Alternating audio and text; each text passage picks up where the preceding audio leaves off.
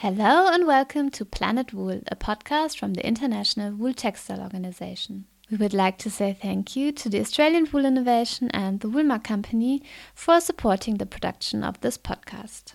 Australian Wool Innovation and the Woolmark Company, owned by and working for Australian wool growers across research, development and marketing of the world's greatest fibre.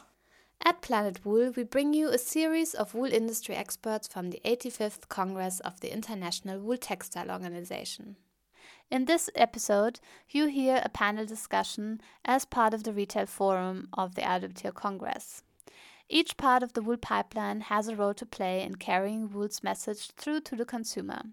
Created with the support of the Woolmark Company, the Wool Retail Forum fosters mutual understanding of this process from farm to retail. I would now like to welcome to the stage our other speakers for today's Retail Forum. Firstly, we have Melinda O'Rourke, a luxury consultant with more than 20 years of senior executive experience. Melinda is currently the Chief Business Development Officer of Emerald Group Investments, a leading privately owned luxury goods and services group in the Australasian region, and whose brand portfolio includes Bang & Olufsen, luxury recruitment consultancy MO Recruit, Rolex and Loewe. Prior to her work with Emerald Group, Melinda worked in senior roles such as country manager for brands such as Prada, Chanel and Yves Saint Laurent in Australia and New Zealand. And next we have Eva Galambos, an icon in the Australian fashion industry. Beginning her career with a sales agency promoting Australian designers, Eva then became responsible for introducing the Australian market to international brands with the establishment of multi-brand boutique Parlorex. Originally located in a Victorian terrace in Sydney's eastern suburbs and housing brands including Celine, Balenciaga and Valentino, Parlorex recently relocated to a spectacular new site in a converted former church, exponentially increasing the store's footprint and offering customers an even more immersive retail experience. Please join me in welcoming today's speakers.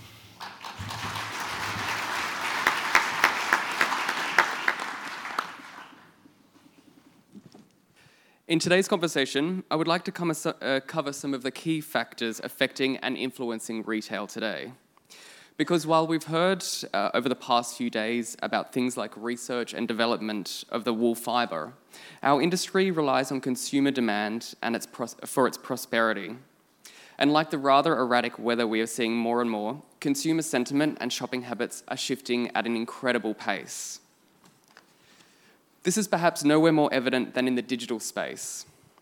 With the advent of online shopping and the incredible trajectory of businesses such as Net-a-Porter and Mr. Porter, we have seen in the wake of that many traditional businesses, traditional brick and mortar businesses struggle to compete. Many brands struggle to adapt, and many new interesting markets emerge. Certainly, I don't think many people in the Northern Hemisphere would have expected that Australia, for one, would come to form one of the top 3 global markets for these online stores. But while online shopping is perhaps suited to smaller purchases, such as accessories, it can prove trickier for garments that require more fitting, such as a suit or piece of clothing. And Melinda, I thought I might start with you, because you've been involved with brands right across this shift over the past decade or more. And so I'm interested to hear your thoughts on how much online retail has changed the way that we do business in the retail industry. I'm on? Hello. Look, I think it's probably one of the most, it's one of the largest aspects that have changed. It's been an amazingly dynamic. I mean, fashion's always dynamic, but the online experience has added many other dimensions and another dimension. And I think a lot of, and particularly I'm speaking from a luxury perspective, the luxury brands particularly had found it quite difficult to embrace online because it's very much about protection, control, understanding and having that conversation, with your customer. And so this was a very, very difficult kind of opportunity, but also it was actually feared, I would say, in the early stages of the online, evolution. But what it's actually, of course, done in the evolution of of online is, as it's embraced and done properly, it has given all of the brands an amazing opportunity to speak to many more customers than they have been able to previously. So your point, Mitchell, that Australia has an incredibly voracious appetite for online. For the last 4 years and right through till most recent, we do play in that top 2 and 3 in some of the big international Net-a-Porter, Mr. Porter, even some of the English and American retail department stores. So we really punch up our weight. And I know Australians love a per capita stat, but we're pretty good actually on the global scale. It's actually, we have a voracious appetite. I think it's because we're a very isolated country. Australia specifically is very keen, and it's opened up, a huge opportunity, but it certainly doesn't change what happens at bricks and mortar. I think it's actually, we can also see a lot of online brands that are also moving into bricks and mortar because there is still that customer touch point that's incredibly vital, and Eva would be the perfect person to also talk about this. But I think luxury is getting there. I don't think they're there. Some brands do a lot better than others, but it's still about driving that into the obviously a transaction, whether that's online or into the retail space. And Paulo, we spoke about this yesterday at ACIL about Xenia moving into the online space and perhaps the challenges that exist there when you're selling suits and something that requires the touch to the hand. But how have you seen launching a website and an online store as benefiting the Xenia brand? We approached that maybe a little bit later because, in fact, originally we thought that how can you sell online something which we praise that need to be touched and worn and you have to fill in. Then on one side we in fact realized that whatever you sell can always be returned in case that eventually is not on the same line as the expectation of the customers. We also realized that in fact for the time being the online works particularly with the accessories. But what made us really putting a lot of strengths and efforts in developing it to the point that in fact we put the first member of the new generation of the family in charge of it, totally be independent with his own approach, younger generation approach, is that we believe that is part of the service to the customer. So when we talk about the e-commerce, we have more in mind the approach to omni-channel that allows the customer to eventually see things on the internet and then buying into the shop, or seeing things in the shop and then buying through the internet. So in the end, we have a focus on the customer, whether it is the approach to a younger customer that may be attracted through these new tools, or is simply offering an additional service to our customer. But as we try to please it as much as we can, we thought that the e-commerce and the approach and all the technology and information technology in the shop were the best way for us to respond to him. And you would see this as well, in that ParlourX is first and foremost a physical retail space, but you do sell online as well. Do you see a difference in what people are buying online in comparison to what they're coming into the store to buy? Yes, hello. Yes, we definitely have a established online business, so we can definitely compare and contrast between the two. I think people who purchase online purchase safer products and safer items, also being bigger ticketed items, meaning obviously more expensive.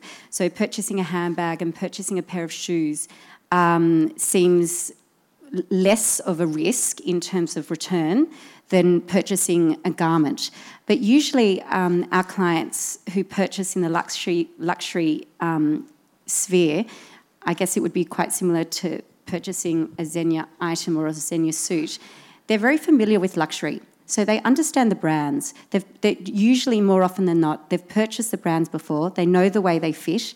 They know the way that they're constructed. So more often than not, they actually are quite comfortable and more comfortable purchasing luxury because they trust the fit model's going to probably be the same fit model for the past 10 years, and they trust that from a quality perspective, they're going to actually be getting what what they see online in those pictures are actually what they're going to be receiving, as opposed to potentially buying something that looks and feels completely different when they receive it in their box. So I actually have a different experience. I feel that the luxury sector is evolving even more so, and I believe that people are very confident purchasing bigger ticketed items. But there's no question that shoes and handbags feel safer, but buying a knit, buying a sweater, buying a shirt, people are just as easily comfortable in terms of purchasing. You say that comes from the recognition of the brand, but does that extend to things like quality? Because of course in store you can see the handmade stitches, you can feel the cloth, but online you can't. But do people feel safe because they know the brand? Yeah, I think it goes part and parcel. So we try to definitely encourage people, if they live nearby, when they're making purchases, to come in store, because we want to give them that personalised experience. We believe that experience and creating that special experience is what is going to transform a brand new client into becoming a repeat client. And that's our aim, that's our projection, to make sure that we're growing constantly clientele that are going to be repeat purchasers. So if they live nearby, the aim is to try to, encourage them or discourage them from shopping online and actually pulling them in store. And if we realise that they come from a more remote area and that's going to be difficult, then we encourage them to actually pick up the phone, or we'll pick up the phone to call them, and then we can talk them through the stitching and the detail. We can actually give them the history and the story behind that brand. We're an ambassador. So at luxury level, when we start purchasing luxury, we're called partners. And I guess it's because we become ambassadors for the brand, and they entrust us to be selling these incredible, beautiful craftsman product in a certain way. And part of that process is the sales process. So we take that very seriously. So in terms of presentation, in terms of online, and in terms of presenting within a bricks and mortar environment, we try to encourage as much dialogue as we possibly can so that we can actually give them as much product knowledge. But it's not just that, it's also give them our passion and our love, which is also very important as well. They are parting with their hard-earned cash, and they know and understand what value for money is, and part of the value for money is also the experience. So we try to translate that, and we try to transcend that in the entire overall shopping experience, whether it be online or whether it be within bricks and mortar. And obviously, women do shop differently to men, and we've seen that in the way that different multi-brand businesses operate. And I wanted to ask you, Paolo, if suiting, I guess, is always rooted in wool, with some exceptions at the lower end of the market.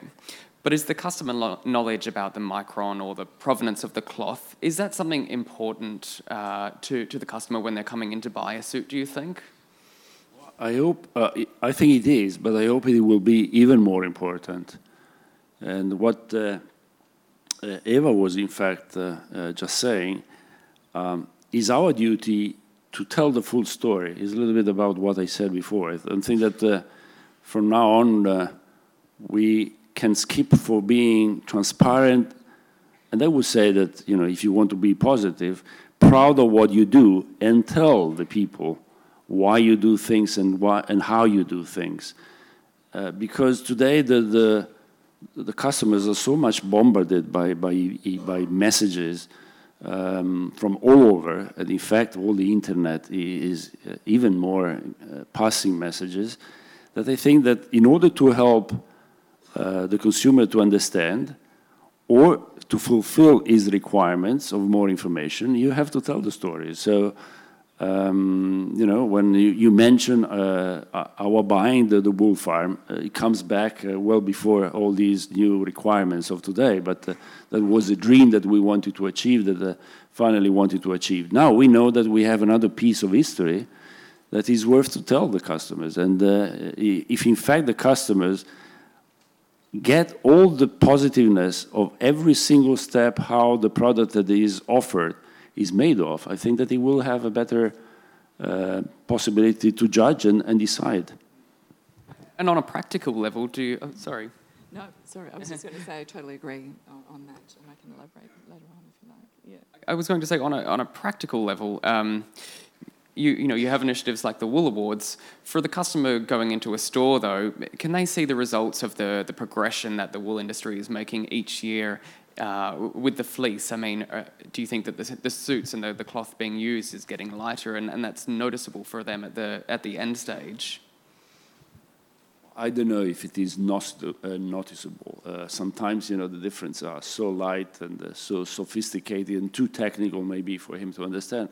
But you have to try to anyhow tell them in a proper language, in something that he understands, not because he doesn't understand it, but because it may be, in fact, sometimes difficult for us as well, is to try to give more information. So you have to build up the whole thing you want to tell, and then you have to find the right language for him to understand, and for our salespeople to speak and teach. I mean, one of the major problems that sometimes the internet facilitate is that you go through a salesman that he woke up in the morning in the wrong mood and is not transmitting the message, when we want the message to be properly transmitted all over the way. And then just moving on, another element that we're seeing in the fashion and accessories industry at all levels of the market is personalization, or the bespoke process. And you see brands, and big brands like Burberry, showcasing buy it now runway collections, where you can see the runway show and you can go online and buy those products right away. And at the same time, you can have a scarf or a bag monogrammed with your initials and have it sent out within days. And in fact, we're seeing this beyond the fashion industry to things like custom-made bicycles or furniture or automotive too. And Melinda, I wanted to ask you why you think we've seen such a growth in something that's personalized. I mean, is it to do with the sort of me culture that we have in the 21st century, or does it speak to this greater notion of authenticity that people are looking for? Absolutely.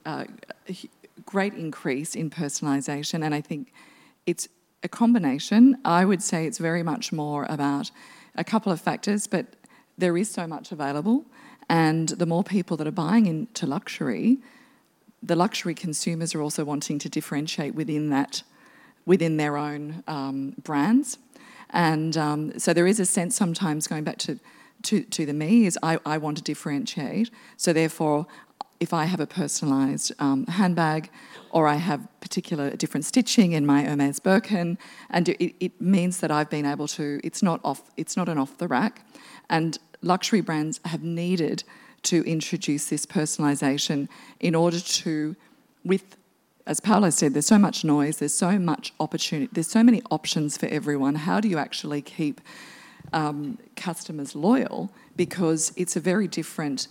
Because we talked about the internet earlier, there's so much more choice, there's so much more availability, which is wonderful for customers, but for the brands, it is more difficult for them to actually keep them in. Years ago, it was, I'm a Vuitton customer, or I'm a Gucci customer, or I'm a Chanel customer, but now I might buy across 5 or 6 different brands. And also you buy high luxury, and you might buy, high street brands as well. So that's also another difference. But monograms and personalizations is like the bicycles. It's like the unique experiences that you're giving clients. Luxury brands need to evolve and actually listen to the customers, and they're wanting these bespoke pieces. And it does also play into the fact that they love the brand, and they want to understand the stories behind the brands. And the more that it's the leather, it's the wool, you might have your beautiful initials in one of a wool suit or whatever it might be inside a handbag, but that then also truly becomes a very personalised, the brand is speaking to me, they've made a very individualised product for me, and that also takes that relationship to a much higher level. And Evie, you have this in Parlorex as well, because while you buy ready-to-wear collections, you also have relationships with some of your designers where they create special capsule collections just for your store. Is that something that's driven by the customer, do you think? No, it's something that unquestionably the customers love that, but it's something that I thought about a little while ago, and obviously was, it all comes down to the relationships that I have with the individual brands and who would be willing to do small runs and create something bespoke. But my background is commercial, so I used to work in wholesaler marketing, so I'm constantly thinking outside of the box in terms of retailing, because, going back to the same point that everybody's trying to have a point of difference. So if you're a retailer and you're offering the same collections, yes, your buy is unique, so your edit is different, and you're selecting different pieces from a 500-piece collection that is unique to yourself and what you are offering to your client that's going to give them a point of difference. But there has to be an experience, or there has to be a relationship that is immeasurable and goes beyond that. So, you know, why are people coming and shopping either online or in the bricks and mortar space at Parlour X, as opposed to shopping on Net-a-Porter or shopping on Matches or shopping at any of our competitors? So we're constantly thriving, strategizing, and determined to find solution and ways to offer unique experience, or to offer an experience that is more relevant and appeals more to our clientele to make sure that they spend their money with us. And going back to the points that we had before, part of that brainstorming process is offering them product that they want. I mean, it's very easy for a retailer to say, oh, you know, it's not me and it's not my buy, and you know, I'm not making money, and you know, unfortunately we've had a really bad week. It's the rain, or it's the economy, or it's you know, at the end of the day, figures speak. The world is spending money. They're just not spending it with you. You need to be offering a product that people want. And you need to be offering a product that has a point of difference. Otherwise, they'll either buy it from you, or they're going to go online and they're going to find it cheaper from somebody else. So why are they going to be spending their hard-earned dollars and cash with you? That's because you're offering them an extra part of the experience. And that comes down to relationships and history. So part of it, apart from the collaborations we do, so I just want to get back to that point that you had before. I was really moved, like, you know, sitting there listening to the story of Xenia and listening to your passion and need to communicate how important it is that the animals are treated really well. Sold. For me, I'm a vegetarian. I love animals. The minute I know that that is an important factor and an important part of your story, I'm sitting there and I'm already thinking, I want to be buying my husband his entire wardrobe from Xenia. That's it. Like, I'm done. You know, and the thing is, at luxury level, that's the bottom line. You have an informed clientele. They you know, not all of them are extremely informed, but a lot of them are very, very informed. They're buying products because either they've seen it through subliminal advertising, they've seen it in magazines, they've seen it on street style site. They're aware. They know what's going on. They either want to be copycat and just buy the exact same thing, or they want to emulate a particular style that influences them.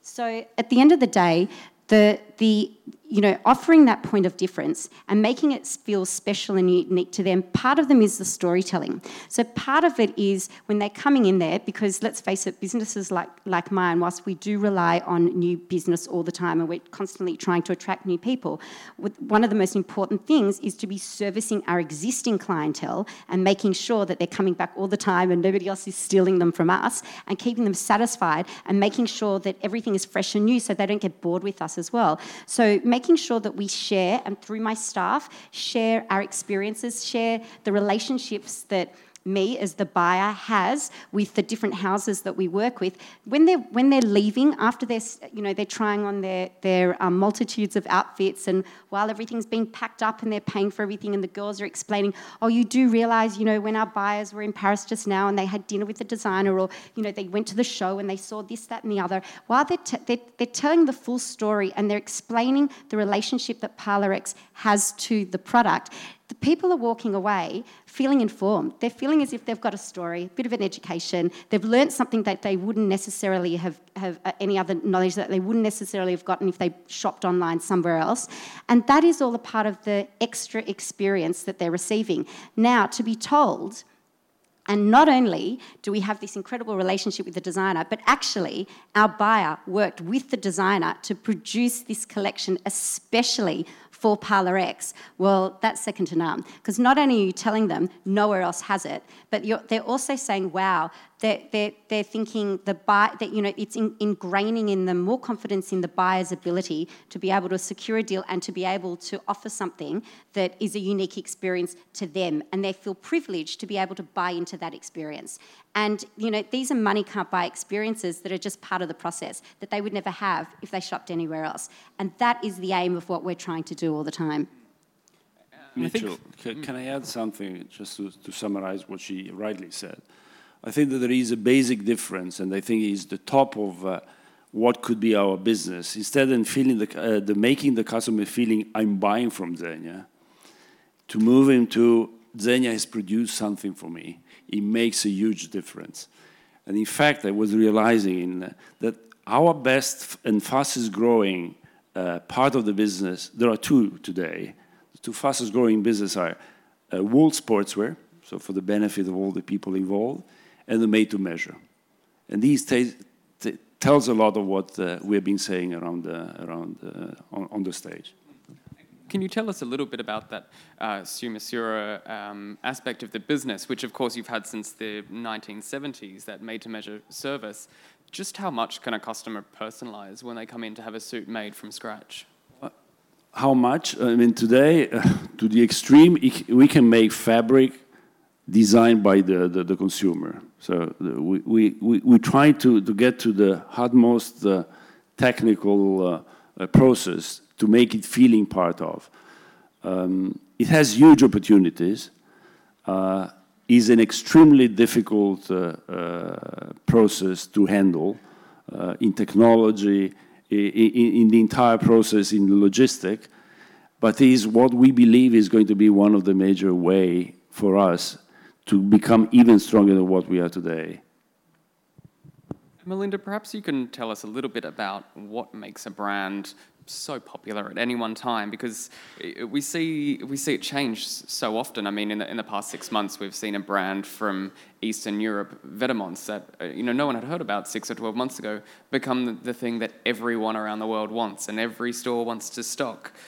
What is it that makes a brand so popular so instantly and resonate with customers? There's a lot to answer because there's many answers. I think, again, if you think about the brands in the world that I work with, which is luxury, it's provenance, it's heritage, it's rarity, it's exclusivity, it's all of those key elements that go into whatever it is. If it's a handbag, it's a suit, it's a fine jewellery, it's a watch. It's those things, and they have been consistent for, 100 years, 200 years. You think about all the brands that we look up to that are continually successful, and they have made these incredibly successful and sustainable businesses. It's because they've been consistent. Now, it doesn't mean that they've not been relevant. So brands that are to be successful must evolve. That's very, very important. But it's also continuing to talk about and tell the stories that we've said. It's very important for the consumers to make sure that, a perfect example is when there's a creative director change, and if anyone's been interested in what's happening in France and Italy, there's been so many creative director changes in the last 6 months or a year. But if someone, for example, was a very strong Marc Jacobs customer at Louis Vuitton for so many years, Nicolas Ghesquière coming in is a really big change. So the brand has to understand that those existing customers are so crucial because they're so valuable. But the brand, to maintain that success, is understanding that the brand needs to evolve, and then they need to rightly bring the clients with them on that journey. Eva and I were having a little chat before we got on stage, and I think the great thing is what makes a great brand, going back to your point, I'm a great believer in consistency, beautiful, beautiful product, in everything, the quality, not only in how it's made, it's the company, it's the philosophy, it's the storytelling, it's the staff, it's the stores, it's the whole experience, it's absolutely everything.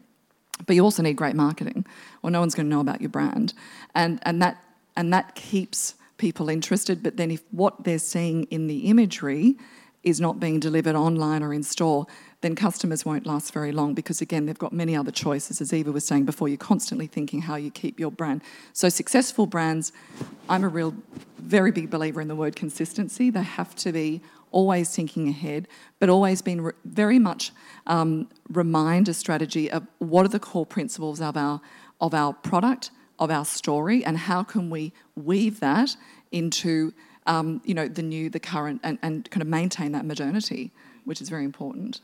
You must see it in Paris every season when you go. When you're looking at brands to buy or a new brand to bring into the store, do you look at how many what their social media following is, or who's wearing it? I mean, is it important? I love this question. I love this question because these are the sorts of conversations that the last couple of seasons, whenever I'm in Paris or Milan, I'm sitting at the dinner table with all my kind of international friends who are agents and work in the industry as well. This is what we're sitting around and talking about at the moment. So that's a bit of insight as to what's going on at the dinner parties at the shows. But pretty much this is what we're actually talking about all the time. Further to what Melinda's saying, I actually buy all the brands that are experiencing all the major shake-ups of all.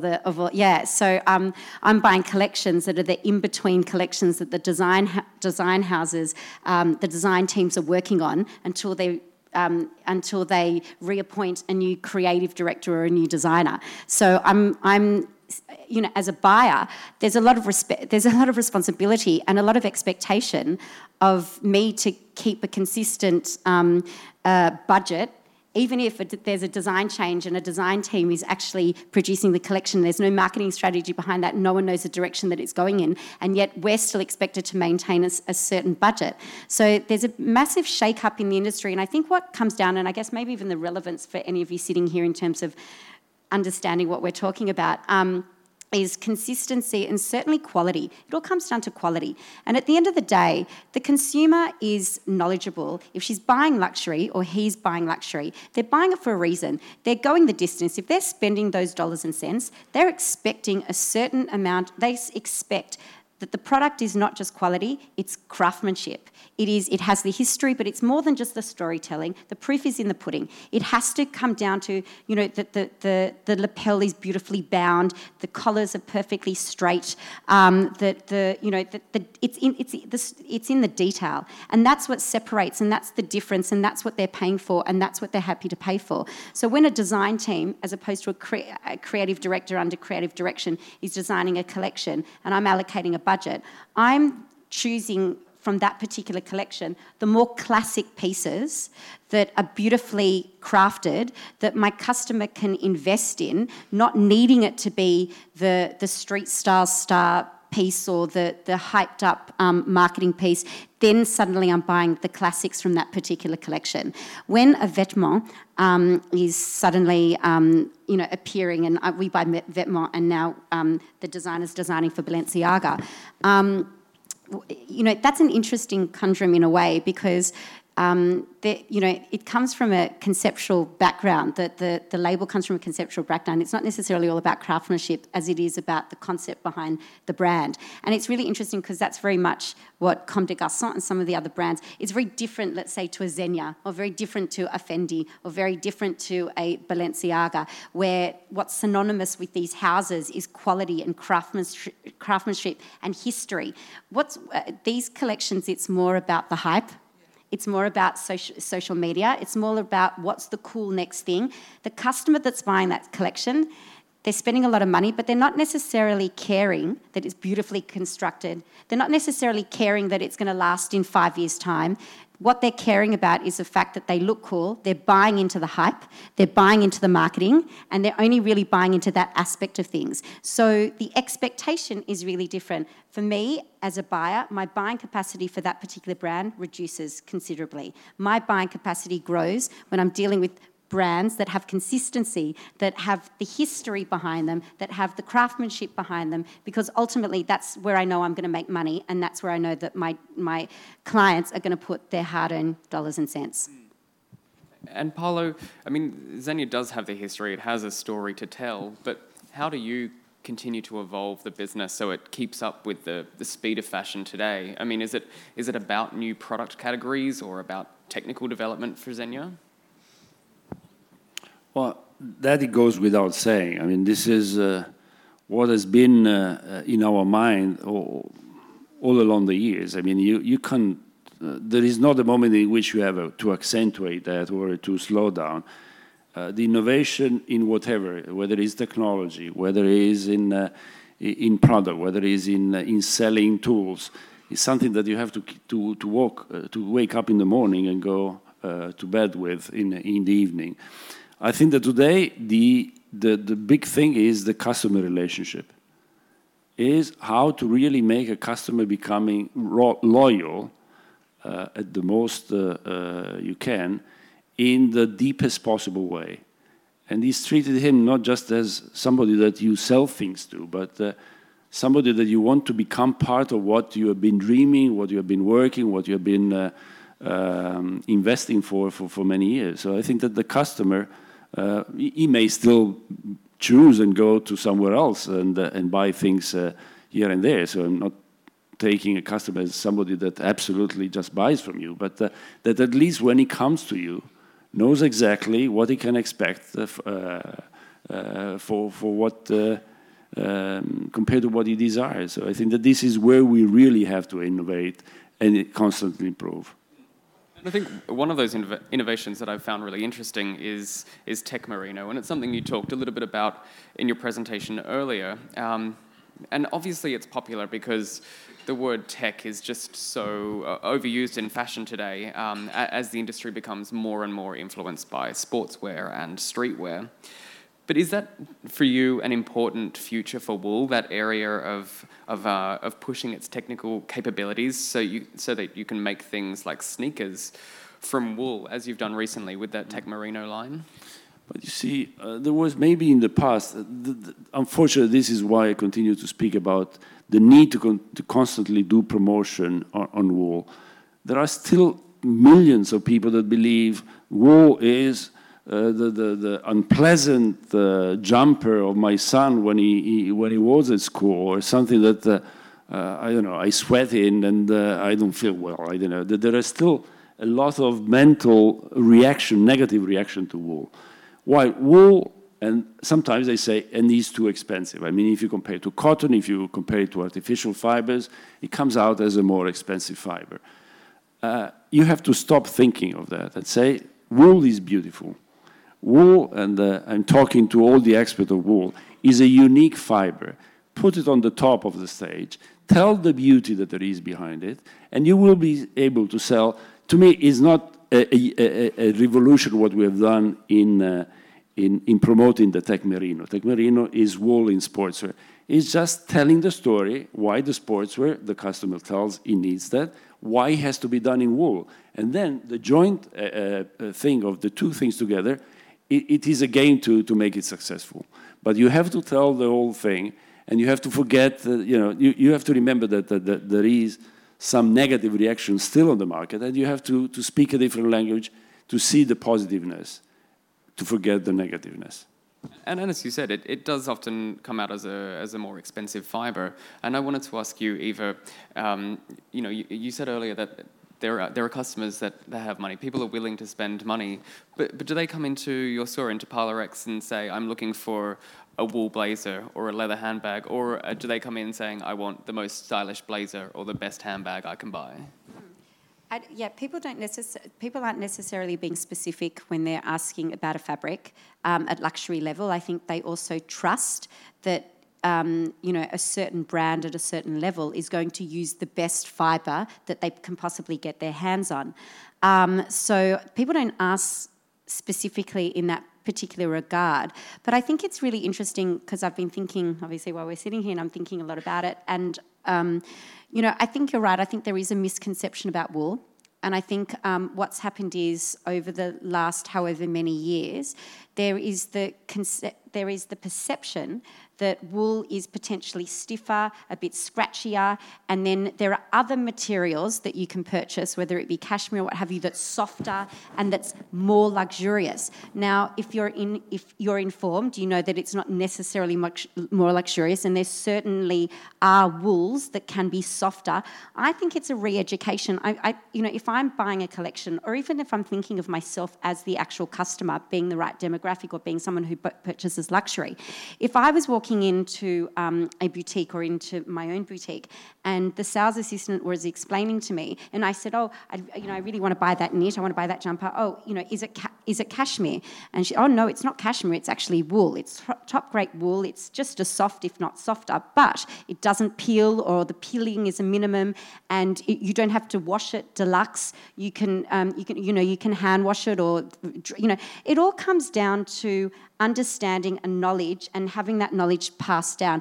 I would never be completely and totally I could easily be swayed. I would never be completely reliant on my knowledge of thinking that I could only buy a sweater if it was a particular material. If somebody was to sit there and to educate me and to explain to me that this is actually a better product or equally as good, and these are the reasons why, 100%, and certainly at luxury level where everybody wants the story that comes with the product, you can definitely be re-educated, and that misconception can certainly go out the window. So I think that's also a part of the process in understanding. I need to understand. I would like to understand a little bit better about the wool fibres and to know which sweaters peel, which fibres can be produced to create a knit where it's not scratchy, it is extremely soft. The care instructions are really easy to read. When somebody's investing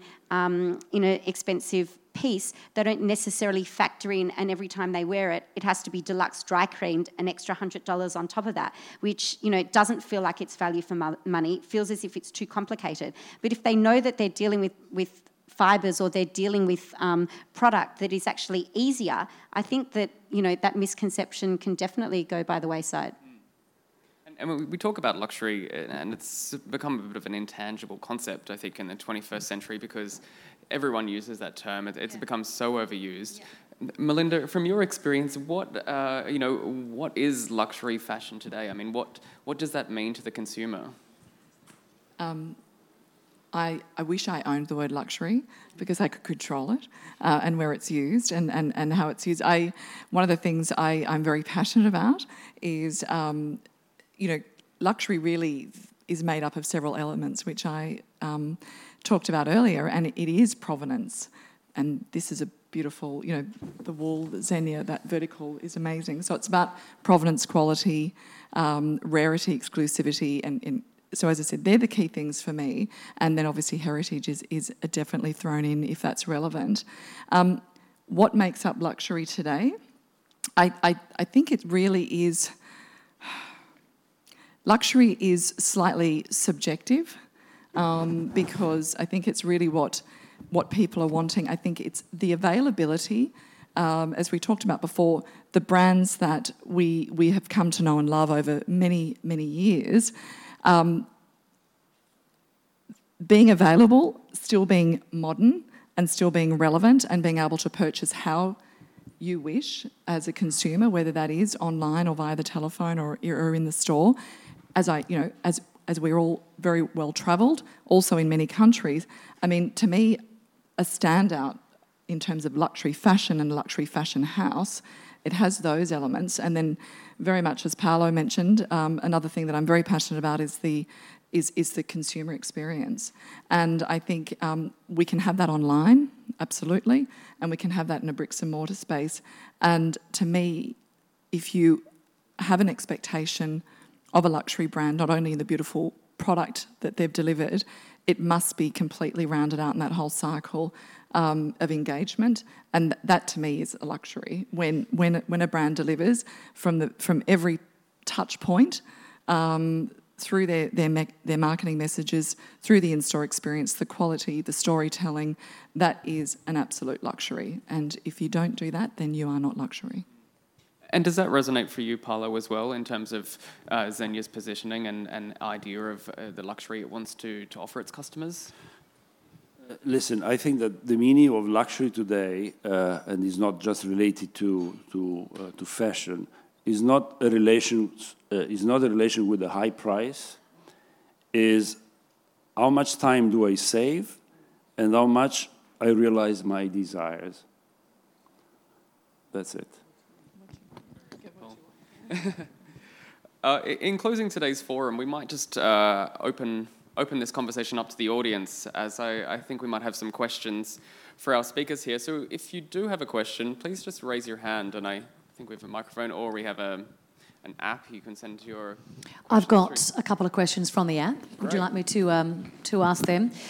Firstly, a few people are wondering, Mitchell, where are your socks? Is there something wrong with wool socks? With the prize. The wool shortage. Okay.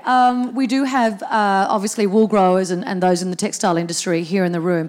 I think, Paolo, this is for you. Do you see, for those involved in the sub-10 micron growing region, do you see new avenues or products for those involved in that fine wool?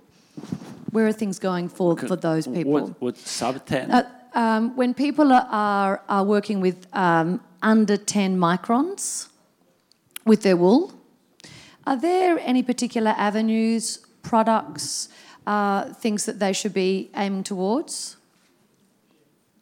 As growers, telling you the truth, one thing is the window, one thing is the reality of the shop. I put the very fine things, the extreme that have been achieved in growing wool,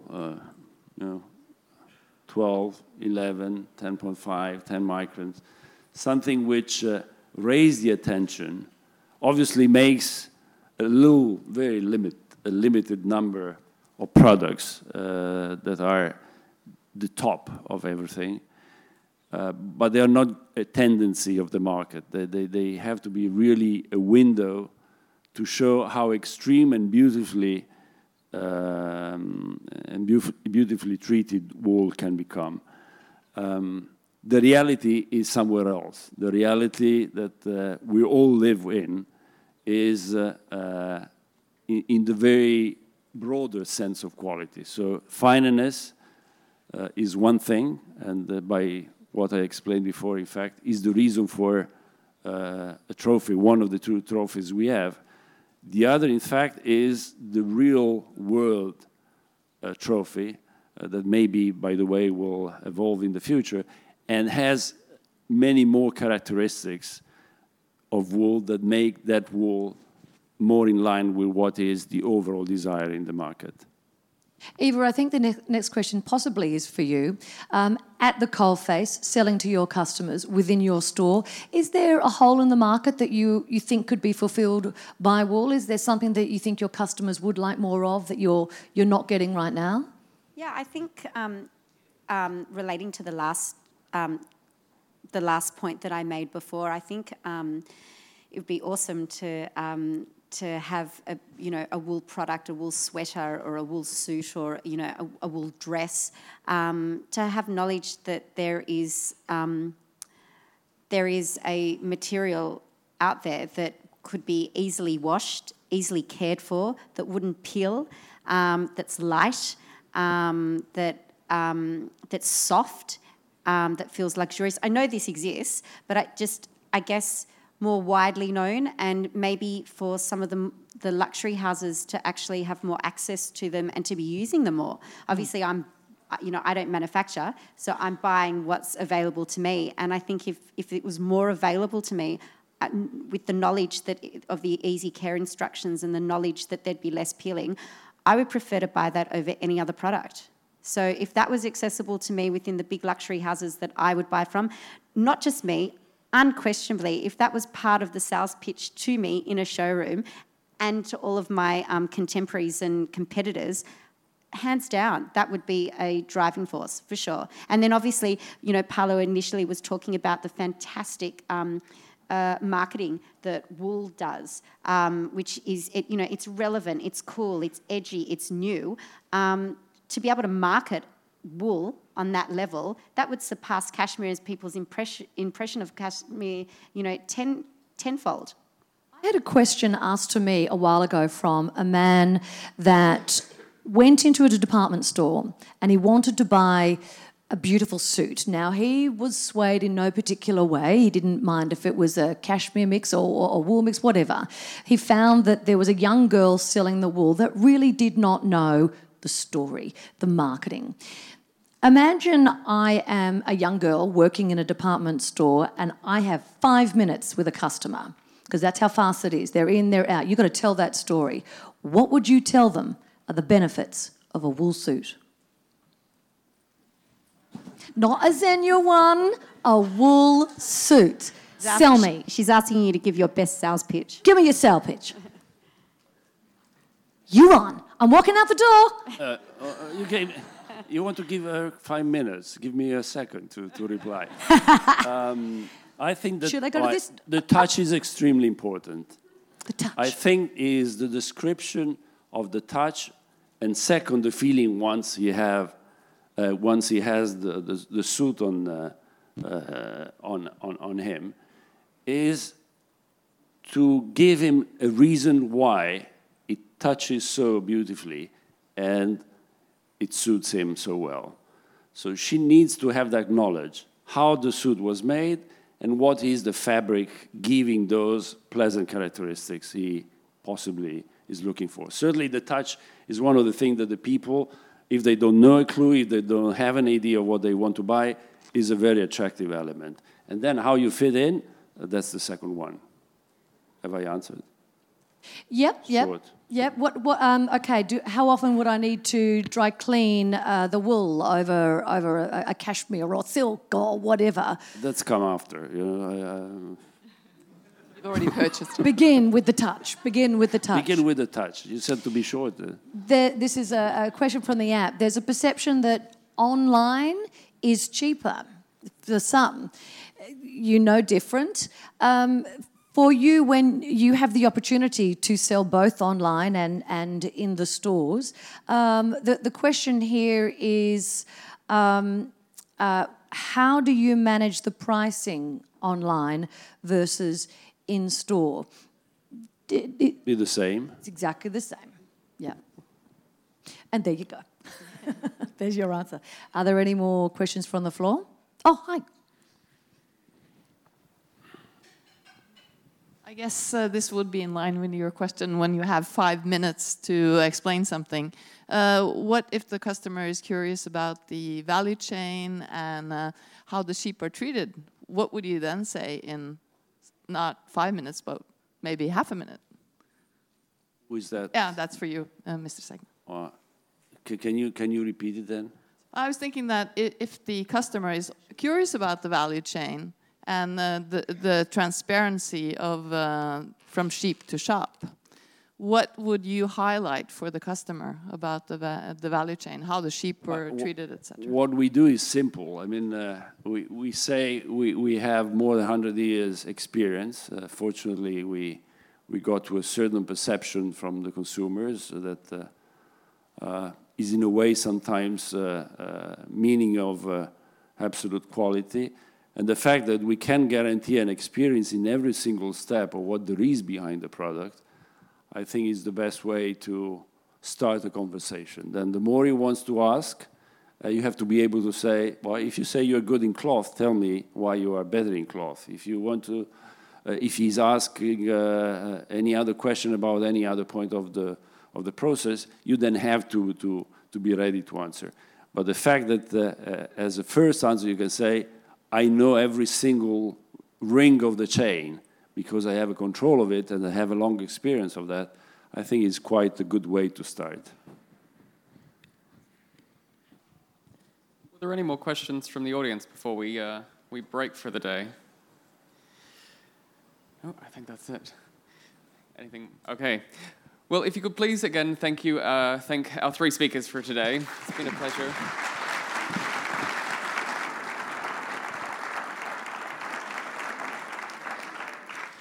We hope you enjoyed this episode. IWTO will be in Harrogate, North Yorkshire for its 86th annual Congress with another group of experts from industry and retail. To learn more about wool or to join us at the Congress, visit the IWTO website at iwto.org or connect with IWTO on LinkedIn, Facebook, Twitter or Instagram.